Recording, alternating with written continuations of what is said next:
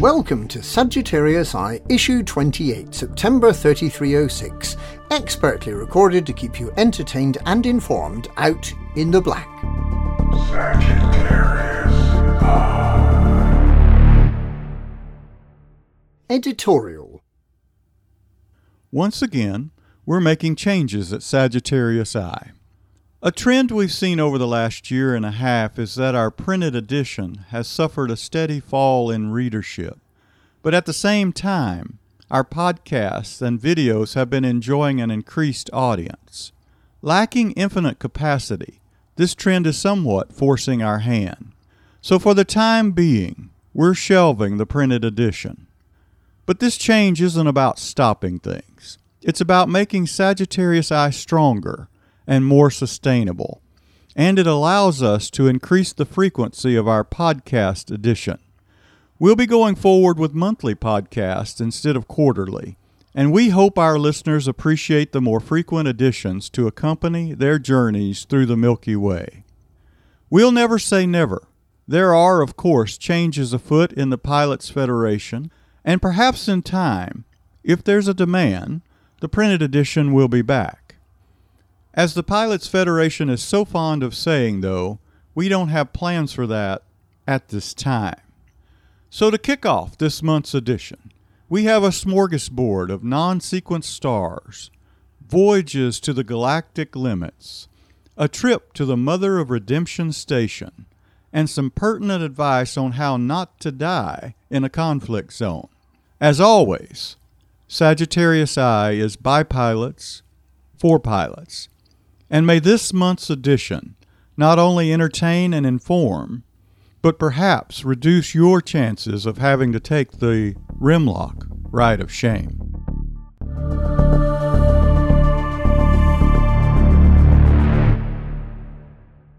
Voyages to the galactic limits. Every explorer has heard of the epic journey made by Commander Kamzal in 3301 to the system we now know as Beagle Point, then the furthest reachable system from Sol, which has become a pilgrimage for explorers. 3302 introduced frameshift drive synthesis boosts and engineering, and with these, new records for the furthest reachable systems from Sol and Sagittarius A star, Simotus Beacon and Suppositus Beacon respectively. Both of these in-galactic plane records have never been beaten, and, likely, never will be. The rim of the Milky Way is fairly regular, and there is nowhere else to go. But, in 3302, the race to be the furthest above and below the galactic plane was just getting started. Early exploration ships took commanders roughly 2,900 light-years from the galactic plane. With engineering and synthesis boosting, the 3,000 light-year barrier was broken in both directions. Then came neutron star supercharging, and an interesting twist. A supercharged, highly engineered Anaconda could jump over 270 light-years, bringing even more systems within reach. However, without a neutron star in the destination system, there was no way back. A serendipitous discovery enabled the return from these far-flung places. By engaging hyperdrive within the jet cone, a second supercharge could be obtained in the few seconds before the ship jumped away. The maneuver was risky. It would fail if the pilot flew through the cone too quickly, leaving them stranded. Explorers were undeterred, and the double neutron supercharge was quickly adopted. The competition in 3303 was friendly but determined. Some records lasted for only a few days. By June that year, the height record had been broken 4 times and the depth record 3 times. Veteran explorers will not be surprised to learn that the legendary Commander Elitnal held both the height record, 3,354 light-years above the plane, and the depth record, 3,299 light-years below the plane. In August 3303, this correspondent charted Kaili Flaui, AA-A H4, some 3,381 light-years below the galactic plane. A 274 light-year jump from ZE-A G15 was required to reach the system. In an era before the Guardian frameshift drive booster, when engineering outcomes were less predictable, this was a mammoth distance. Only a handful of starships possessed the necessary range. At Colonia, the Endurance, an Anaconda built for exploration, was pared down to the bare essentials. She could now jump there, but getting back would prove far trickier. The distance to Kailiflaui AA-A H4 was so vast that the Endurance could barely carry any fuel. Just 4.3 tons would remain on arrival. This was not an immediate problem as the system has an O-class star, but the same problem would be encountered after the return to ZE-A G15, which has no scoopable stars. Even supercharged, 4.3 tons was insufficient to retrace the route. Calling for help would reveal the location of the prize. Desperate for a solution, the map was scoured again, and Kailiflaui ZE-A GO, an O-class star, was found to be perfectly placed to act as a stepping stone. The fuel remaining on arrival would be a mere 1.5 tons.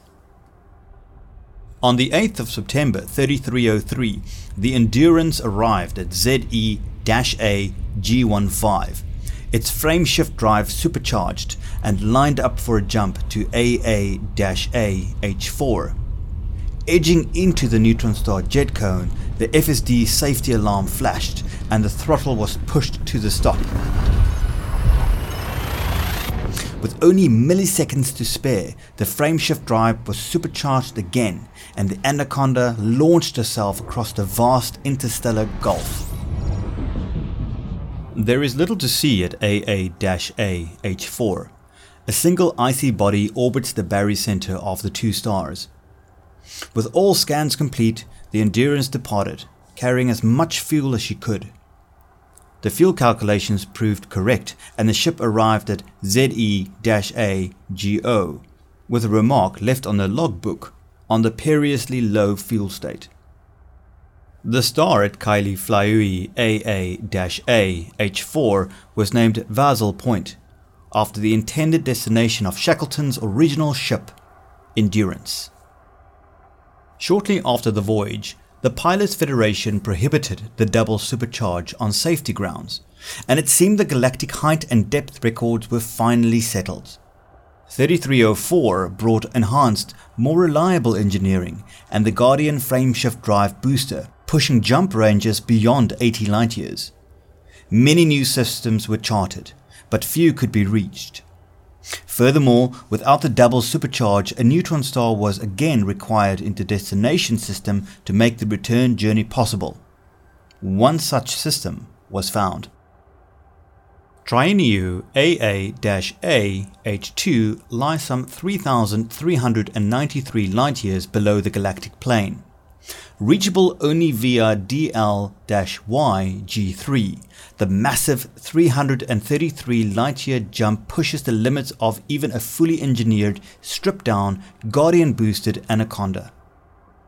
Both AA-A H2 and DL-Y G3 have neutron stars, but fuel again would prove to be the sticking point. AA-A H2 has no fuel stars, so a starship would have to carry enough for the return journey. The system had to be independently charted by Commander Tain, coincidentally arriving with this correspondent at DL-Y G3 on the 8th of July 3305. Both sets of calculations came to the same conclusion. It was not possible to carry enough fuel for the return trip. Matters were made even worse when Tain's one-way trip to AA-A H2 revealed that the neutron star was over 355,000 light seconds from the system entry point. It would take around 15 minutes of supercruise flight to cover this distance, all the time burning more fuel. Both this writer and Commander Tain had searched extensively for new records, only to be denied for want of a few tons of fuel. There were promising alternative routes back, but they turned out to be a dead end. Tain developed the innovative pre-fueling maneuver, transferring 1 ton of fuel to a ship as it jumped away. However, this was still not enough. Defeated, Tain and this correspondent turned to other endeavours, but it was never forgotten what had to be found, hoping for a marginal range increase that would make the voyage possible. Discovery scanners were subsequently integrated into all starships, eliminating their mass. The Endurance was also equipped with uniquely lightweight sensors crafted personally by Laurie Jameson from an ultra-rare proto-radiolic alloy shortly after the flight to Vaisal Point. Then, in early 3306, Etienne Dawn developed a Grade 5 lightweight life support blueprint, which saved 800 kilograms. Until now, the fuel remaining had always been negative. With the new weight reduction, careful calculations revealed that the remaining fuel would now be 400 kilograms. Just 1.25% of an Anaconda standard fuel load. The previous 1.5 ton margin looked comfortable by comparison. 400 kilograms? Was it possible? The fuel challenge was threefold. The total fuel mass had to be light enough for the ship to jump to AA-AH2. The main tank needed enough fuel for the jump back. The reserve tank needed enough for the long supercruise flight to the neutron star. The third requirement posed the greatest challenge. When a starship's reserve tank becomes depleted, it draws from the main tank to refill. This would leave insufficient fuel in the main tank for the jump back. On reaching AA-AH2, it would be a race against time to supercharge and escape before the reserve fuel ran out. A flight plan was prepared with unprecedented detail, calculating fuel burn at every stage down to the kilogram. The route required 4 jumps and 2 long supercruise flights. The 400 kilos of spare fuel was distributed between the 2 tanks, leaving just 27 minutes of supercruise flying time at AA-AH2 before escape was impossible. Extensive testing followed. 2 fellow Distant Worlds 2 commanders, Booty CZ and notable Oregon 13, kindly provided fuel support. 2 test flights were successfully completed around a replica route near Colonia, demonstrating the precision fueling and flying necessary and proving that a return flight was possible. On the 12th of May 3305, Booty and this writer formed up line astern at DL-YG3, aimed at AA-AH2. The Endurance's hyperdrive spooled as Booty locked on the fuel transfer controller, ready to execute the pre-fueling. The limpet was sent. As it latched on, the Endurance prepared the jump.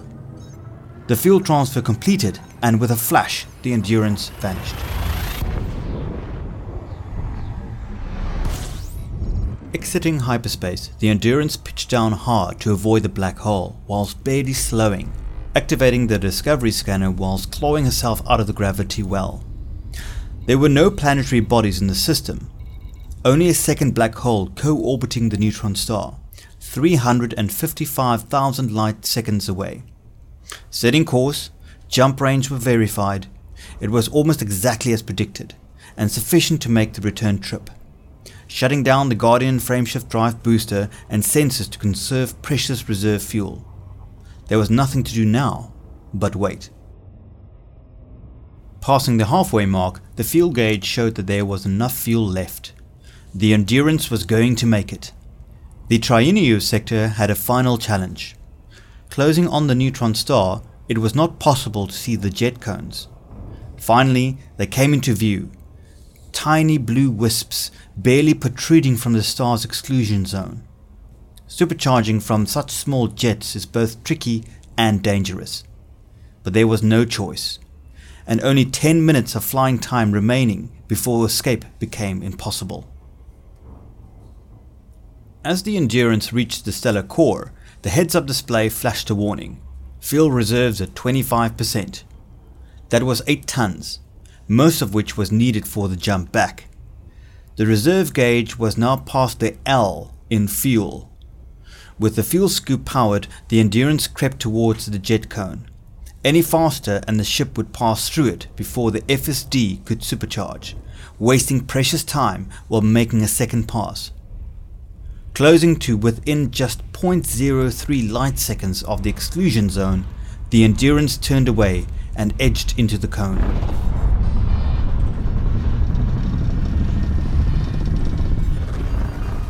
Finally supercharged, there was little time for celebration. As the Endurance pulled clear of the cone, there was barely time to make a handful of pictures. It was time to leave, now or never. The thrum of the hyperdrive built steadily as the prow of the Anaconda turned back towards DL-YG3. The sound reached a steady pitch and the heads-up display signaled that the ship was ready to jump. Glancing at the chronometer revealed that the Endurance had arrived at Trenio AA-A H2 less than 20 minutes earlier. Finding the system had taken weeks, followed by almost a year before the journey was even theoretically possible. Then days of engineering, planning and testing to prove that the flight could be made. All for just 20 minutes. Taking one final look at the galaxy sprawled out above the ship, the throttles were advanced and the Endurance duly obliged, expending the last of her fuel to finish the voyage this writer had dreamed of for so long. Seconds later, the ship arrived back at DL-YG3. Commander Booty was already waiting nearby. Another rendezvous, and at last, fuel flowed into the Endurance's empty tanks. The Great Escape of Trenio AA-A H2 was complete.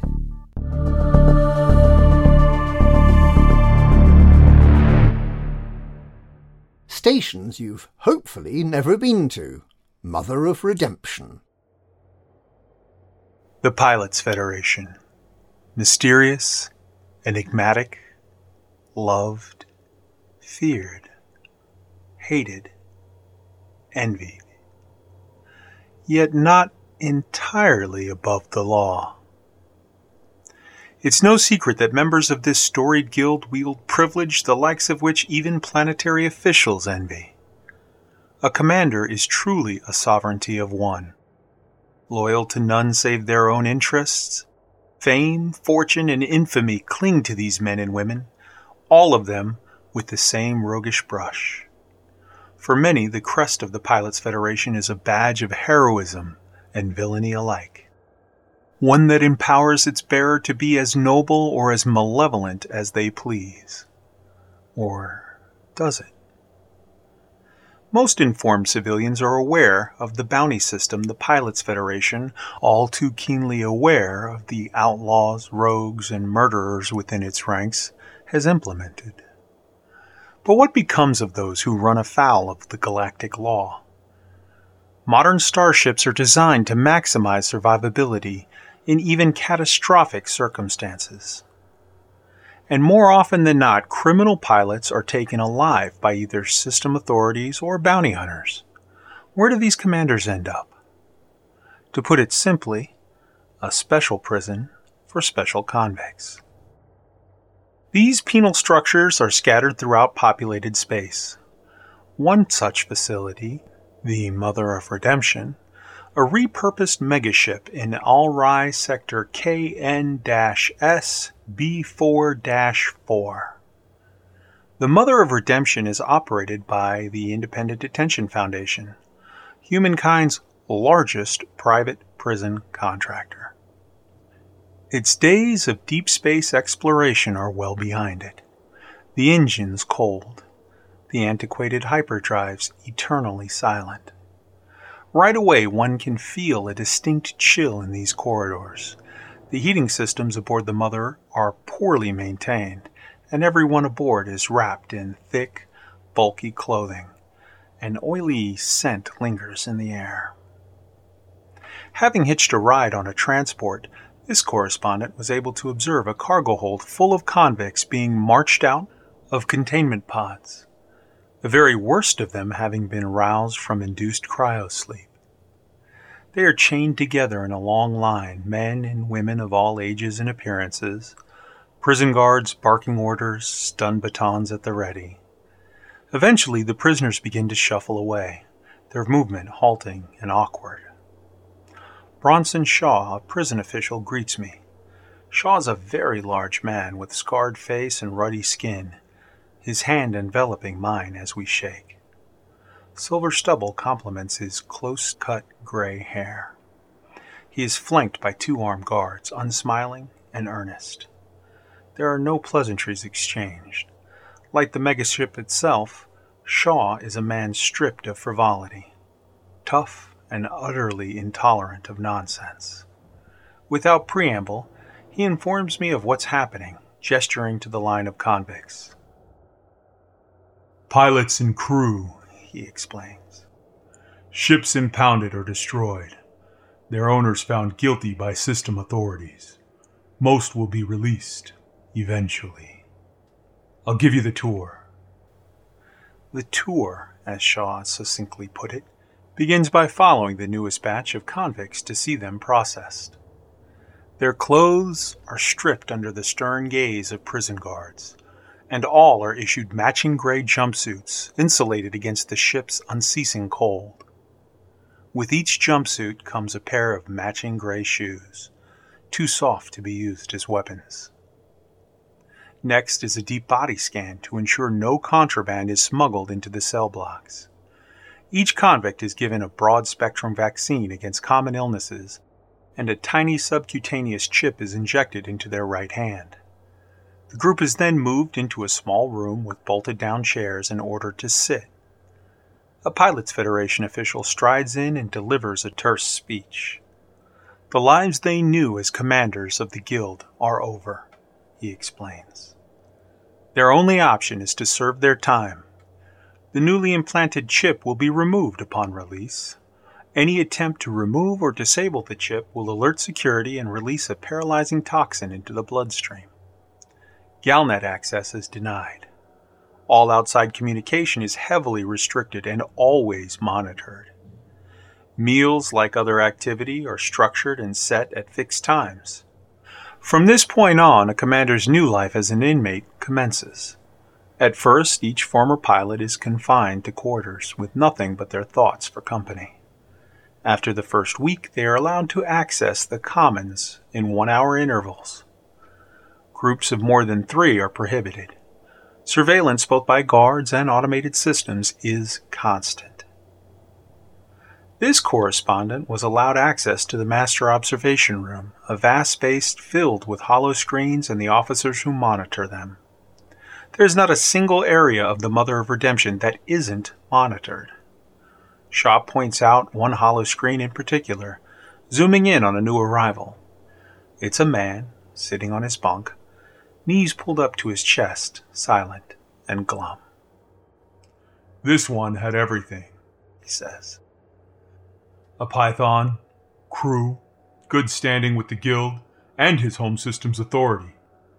It all came crashing down when they scanned his ship and found slaves. The boys tell me he cried like a toddler when they brought him in. He points at another screen. A woman this time. Younger and lean, pacing her cell like a caged beast, her eyes dangerous. The sleeves of her jumpsuit are rolled up, revealing arms covered in black ink. Clan tattoos, Shaw says. Common among natives of the Outer Pegasus. This one was, well, let's just say she spent her trip on ice. A few more commanders are highlighted. Murderers, pirates, smugglers of weapons and narcotics, and even people. We retreat to Shaw's office, a Spartan affair of scuffed metal and bare deck plating. Here I ask the question that's been on my mind since we left the observation room. With all the ways to make a legitimate credit, why would anyone turn to crime? He considers a moment before answering. For some, it's desperation. Illegal activity can be quite lucrative, and quick delivery of the right merchandise in the right port can be a real lifesaver. For others, it's a way of life. Remember that young tattooed thing? Clan traditions are the only code she's ever known. As far as she's concerned, We're the criminals. And the others? The hardened murderers? Shaw is silent for a long time. We get a few assassins, he says. They're in it for the blood money. But the rest? I think a lot of them are just broken inside. You give a monster a big enough ship, a big enough gun, and they just can't hide what they are anymore. Those are the ones that stay here. The ones I hunted down for free. His eyes are weary. Yeah, I was a bounty hunter. Damn good one, too. Until my reflexes started to fail. But this is all I know. So here I am. He gestures around the gray metal bulkheads of his office. There are no touches of human warmth, no particular friends or loved ones on the wall. A titanium cast model of a Fer-de-Lance occupies the place of honor on his desk, the only clue of Bronson Shaw's past life. The tour continues, but the details fall away into superfluity. The squabbling politics of prison gangs, the financial aspects of managing a prison ship, the tensions between inmates and guards, the unofficial hierarchy of those whose cells are closer to the core and therefore warmer. None of it seems to matter. The truth is as inescapable as the Mother of Redemption itself. All who reside here, guards and convicts, clerks and wardens, are prisoners. Bronson Shaw is no more free to leave than the convicted Kumo enforcer.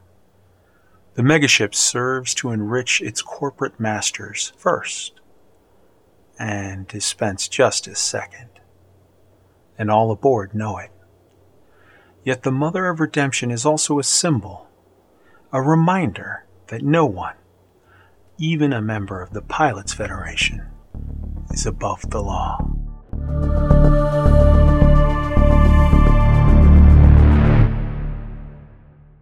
A Lone Wolf's Guide to Conflict Zones. How not to die as a mercenary. The profession of mercenary has fallen out of favour in the last few years. There are a few reasons for this, but the most significant is, without a doubt, the money. When compared to the easy credits Pilots Federation members are raking in from mining, fighting someone else's war suddenly seems like a risky prospect, and as such doesn't always appeal to the average commander. This leaves only a handful of pilots, most of whom are fighting out of principle for a cause in which they believe or a faction they support. The money simply doesn't matter. As a result, a Pilots Federation member who flies off to a conflict zone is often doing it on their own. Unfortunately, many newer pilots end up taking a rapid and unpleasant Remlock trip straight back to their insurance agent after being thoroughly trounced by a superior enemy ship. Fortunately, with a little preparation, the Lone Wolf can survive a conflict zone and even tip the balance in their favour. Conflict zones appear in systems where factions are at war. The mechanisms of how they appear aren't important right now. What is important is the intensity of the conflict, which you can check by looking at your astrogation panel. Conflict zones may be rated as low, medium or high intensity, and you can join the fun simply by targeting the conflict zone and flying in. In all conflict zones, regardless of intensity, your enemies will be flying military-grade ships. The experienced bounty hunter will note that these ships are nearly always better equipped than those they may have fought around the neighbourhood nav beacon. Ships in conflict zones have harder hulls, stronger shields and much better weapons. This means that if you want to survive in a conflict zone, you must ensure that your ship is properly equipped.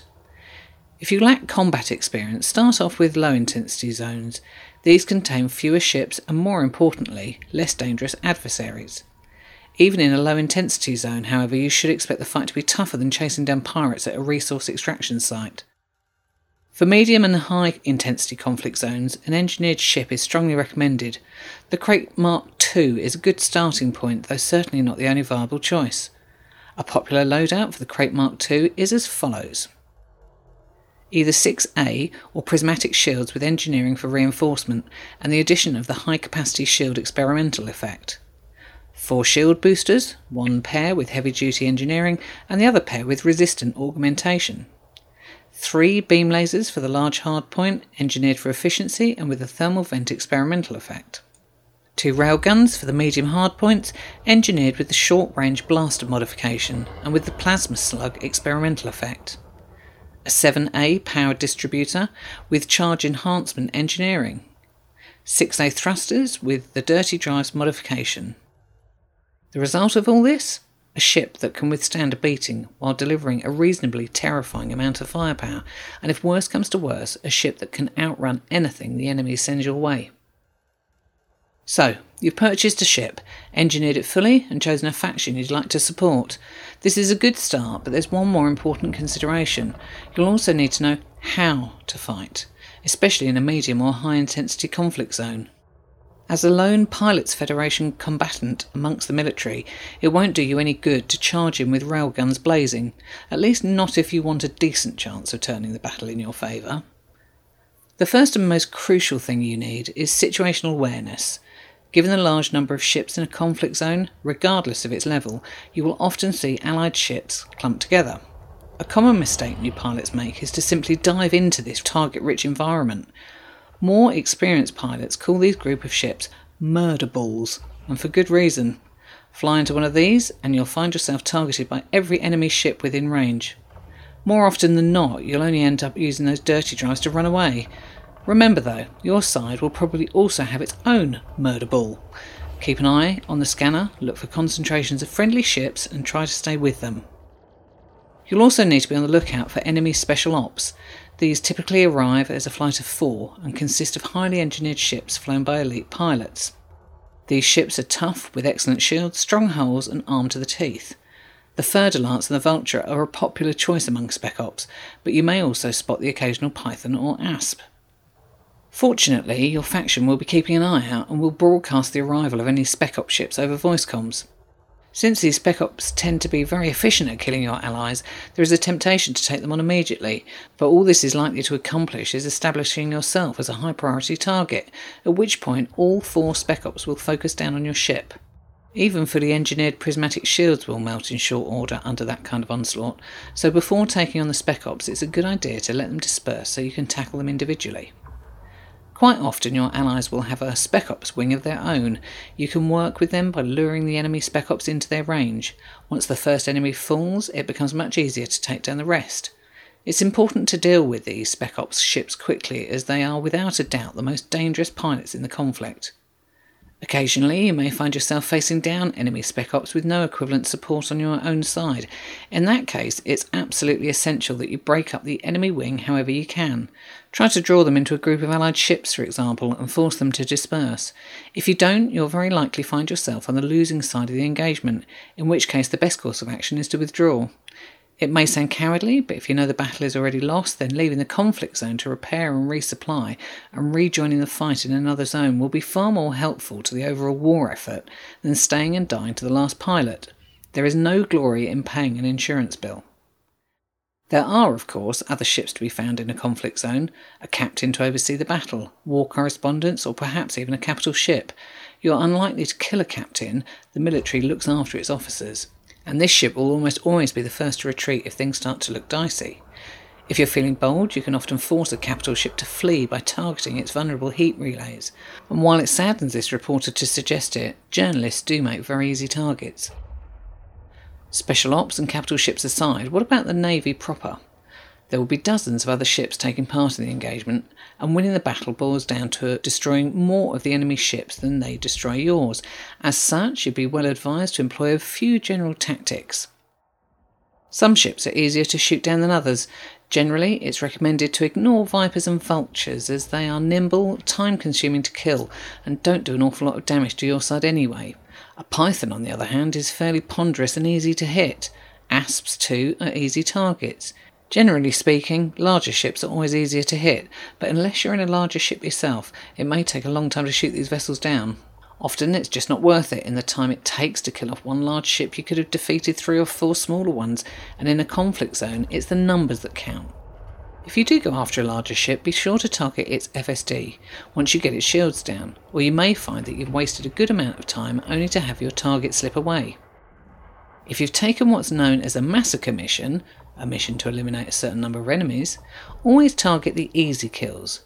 Destroying an enemy corvette with full shields counts just the same as killing an eagle with 1% hull remaining, and going after the weakened ships is generally a good idea in any case. To conclude, when you're the only Pilots Federation member in a battle, you're truly on your own. You need to keep your wits about you at all times and never get complacent. Keep a sharp eye out for the enemy murder balls and spec ops, and try to focus on the quick and easy kills. And don't forget the combat techniques you may have learned while fighting pirates in a resource extraction site come into play here as well, particularly power management.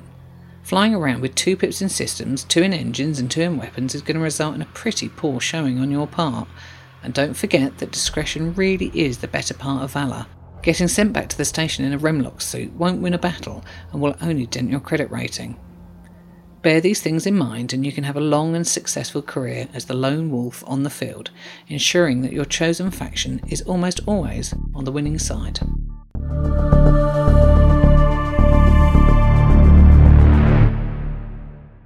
The Degenerates, White Dwarves, Neutron Stars, and Black Holes. Explorers often marvel at the beauty of white dwarfs and neutron stars. Their intense light offers an incredible backdrop to many expeditions, and their blue jet cones can be used to travel further and faster, giving any frameshift drive an extra kick. Black holes too are a mesmerising sight. The immense gravitational field bending light brings wonder to all travellers. But where do these exotic stars come from? You may not be familiar with the term degenerate matter, although the phrase itself should tell you there's something dangerous about it. We're all familiar with normal matter, the protons, neutrons and electrons that make up the atoms in our bodies and the materials in our ships, and with the idea that the atom has a central nucleus orbited by electrons. The space between the nucleus and its electrons is, relative to their sizes, vast.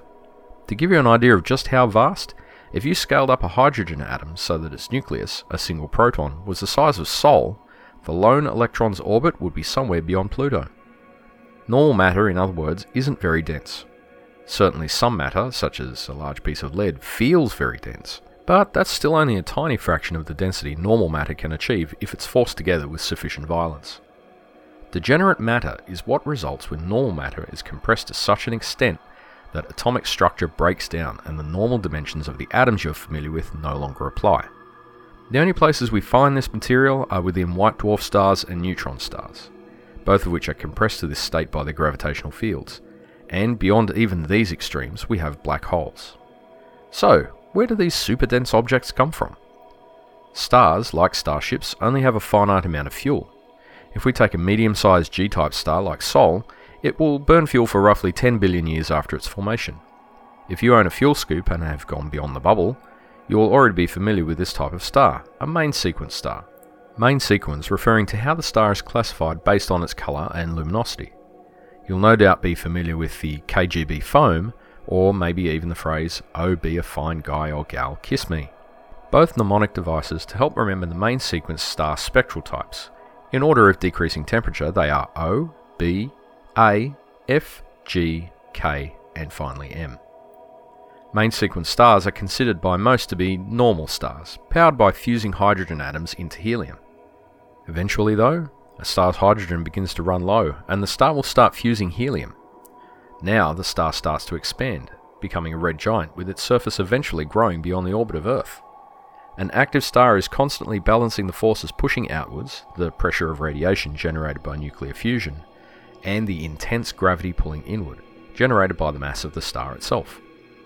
In a few billion years, when all of the star's fuel finally runs out, gravity will win and the star will collapse, unless another force can counteract gravity.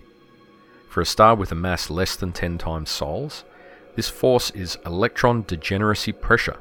Stars with similar masses to Sol's will collapse to an object about the size of the Earth, but with roughly 60% of the original mass remaining. This sphere of electron degenerate matter is what we know as a white dwarf. Where does this degeneracy pressure come from? It's the result of an important law of quantum mechanics called the Pauli exclusion principle, which, as far as electrons are concerned, states that no two of them can occupy the exact same quantum state. In the context of an atom, this means that the electrons slot into various orbitals, so as to have different quantum numbers. In degenerate matter, this option is no longer available, so the electrons must all differ in momentum instead. It is this compulsory momentum that gives rise to the degeneracy pressure. Electron degeneracy pressure results in an object that is somewhat squishy. We're used to the idea that, generally, the more massive a planet or star is, the larger it is. With white dwarfs, the opposite is true. High-mass white dwarfs are physically smaller than low-mass white dwarfs, as the higher mass can compress the stellar remnant further before an equilibrium between electron degeneracy pressure and gravity is reached. A white dwarf is still extremely hot, but this is purely the leftover heat from its lifetime of nuclear fusion. Eventually, white dwarfs cool down and die. However, since the universe is only 14 billion years old, and the emission of a white dwarf's stored thermal energy can take hundreds of billions of years, no commander can expect to see a cooled white dwarf quite yet. The rare exceptions to this process are the infamous neutron stars. If a star has between 10 and 25 solar masses, the star dies in a supernova, but lacks the mass required to contract into a black hole. For these objects, electron degeneracy pressure is no longer enough to resist the force of gravity. The cores of these exotic stars live on, composed almost entirely of inert neutrons, the product of protons and electrons being forced to combine by the immense gravitational pressure of their collapse, until neutron degeneracy pressure and repulsion arising from the strong nuclear force prevent further collapse. Neutron stars are far more dense than white dwarfs. Let's take the iron core of a Wolf-Rayet, for example. Suppose it was the size of Earth. The supernova explosion can outshine entire galaxies as it compresses down into nuclear matter the size of a city. With surface temperatures approaching 1 million Kelvin, the remaining neutron star has the mass of over 1 million Earths put together, but it is approximately 25 kilometers wide. The colossal density is awe-inspiring. 1 billion metric tons of matter compressed to the volume of a sugar cube. Neutron stars are so dense that nuclei begin to literally squeeze together at the deepest layers in what is referred to as nuclear pasta. To this day, the properties of a neutron star's core are theorized to be a quark-gluon plasma of the broken down nuclei, but no one knows for certain. Neutron stars have another property that many explorers find spellbinding: their spin. Often likened to the way an ice skater's rotation speed builds up as they pull their arms in, when a star collapses into a neutron star, because angular momentum is conserved, the rotational speed increases, sometimes to astonishing levels. These stars spin so many times per second that the generated magnetic field creates EM pulses with a field strength between 100 million to 1 quadrillion times stronger than Earth's, well over 100 billion Teslas. Its gravity well is second only to the black hole behemoth it failed to become, and careful observers will indeed clearly see gravitational lensing effects as the neutron star deflects light that passes close by. If a pair of neutron stars begin to orbit one another, once that orbit eventually decays, the collision will cause a kilonova, which is very likely the origin of most heavy elements in our universe. This collision, which has an astronomically low probability of occurring, would finally result in a black hole, along with an incredible explosion of the two stars' core contents. Stars can die not just once, but twice. There is a limit to how much pressure even degenerate neutron matter can withstand, known as the Tolman-Oppenheimer-Volkoff limit, after the 20th century astrophysicists who first derived it mathematically. If a neutron star has more than 2 solar masses after its initial supernova, this limit is exceeded and the star collapses completely into a black hole. Black holes are formed from the collapse of stars so dense that they become singularities with immense gravity wells. When you look at a black hole, you are actually seeing the event horizon. The hole is the singularity of mass with near infinite density, and this concentration of mass is so strong that not even light can escape its overwhelming gravity. The properties of a black hole past its event horizon are even more mysterious than a neutron star's, and likely will remain so for a long time, as anyone who crosses the point of no return would have to travel faster than light to escape. Black holes come in many sizes, and the smaller ones emit more radiation, as predicted by quantum field theory in curved spacetime. Although the Hawking radiation from these black bodies does reduce their mass, the process is unfathomably slow. A black hole as massive as our Sun would take about 10 to the power of 75 years to lose just a millionth of 1% of its mass. In our galaxy, Sagittarius A star is the supermassive black hole at the centre of everything, a swirling disk of stars and nebulae around itself.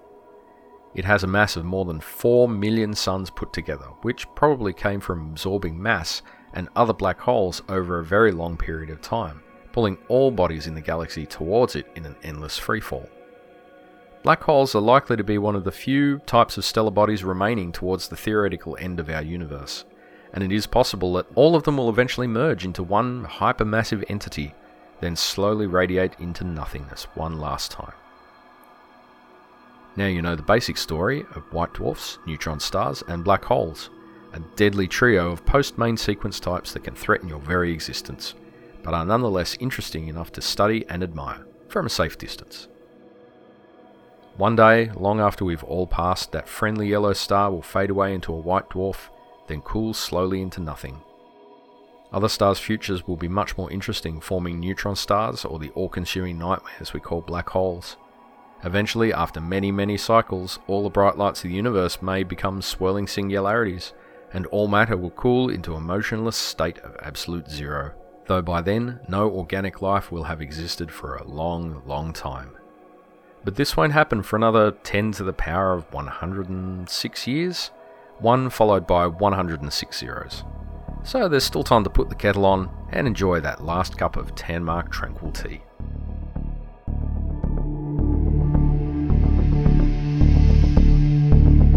Thank you for listening to issue 28 of Sagittarius Eye. This issue featured articles written by Ariri, Jonathan Burnage, M. Lehman and Mac Winston, and was edited by Adernis Lee Lockhart and Mac Winston. This audio edition featured the voices of Catisfaction, Kaizen, Rini, Moogiver and Wrangler Actual, and was edited by Wotherspoon. Music was composed and performed by Dustin Midnight Driscoll and Toko So. We'd like to thank our Patreon subscribers for their continued support of our efforts to entertain and inform the galaxy by commanders for commanders. For copies of back issues of our magazine, please visit our website at sagittariuseye.com.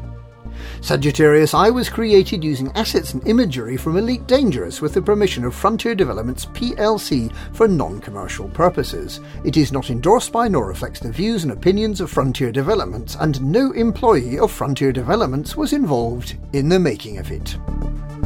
Sagittarius.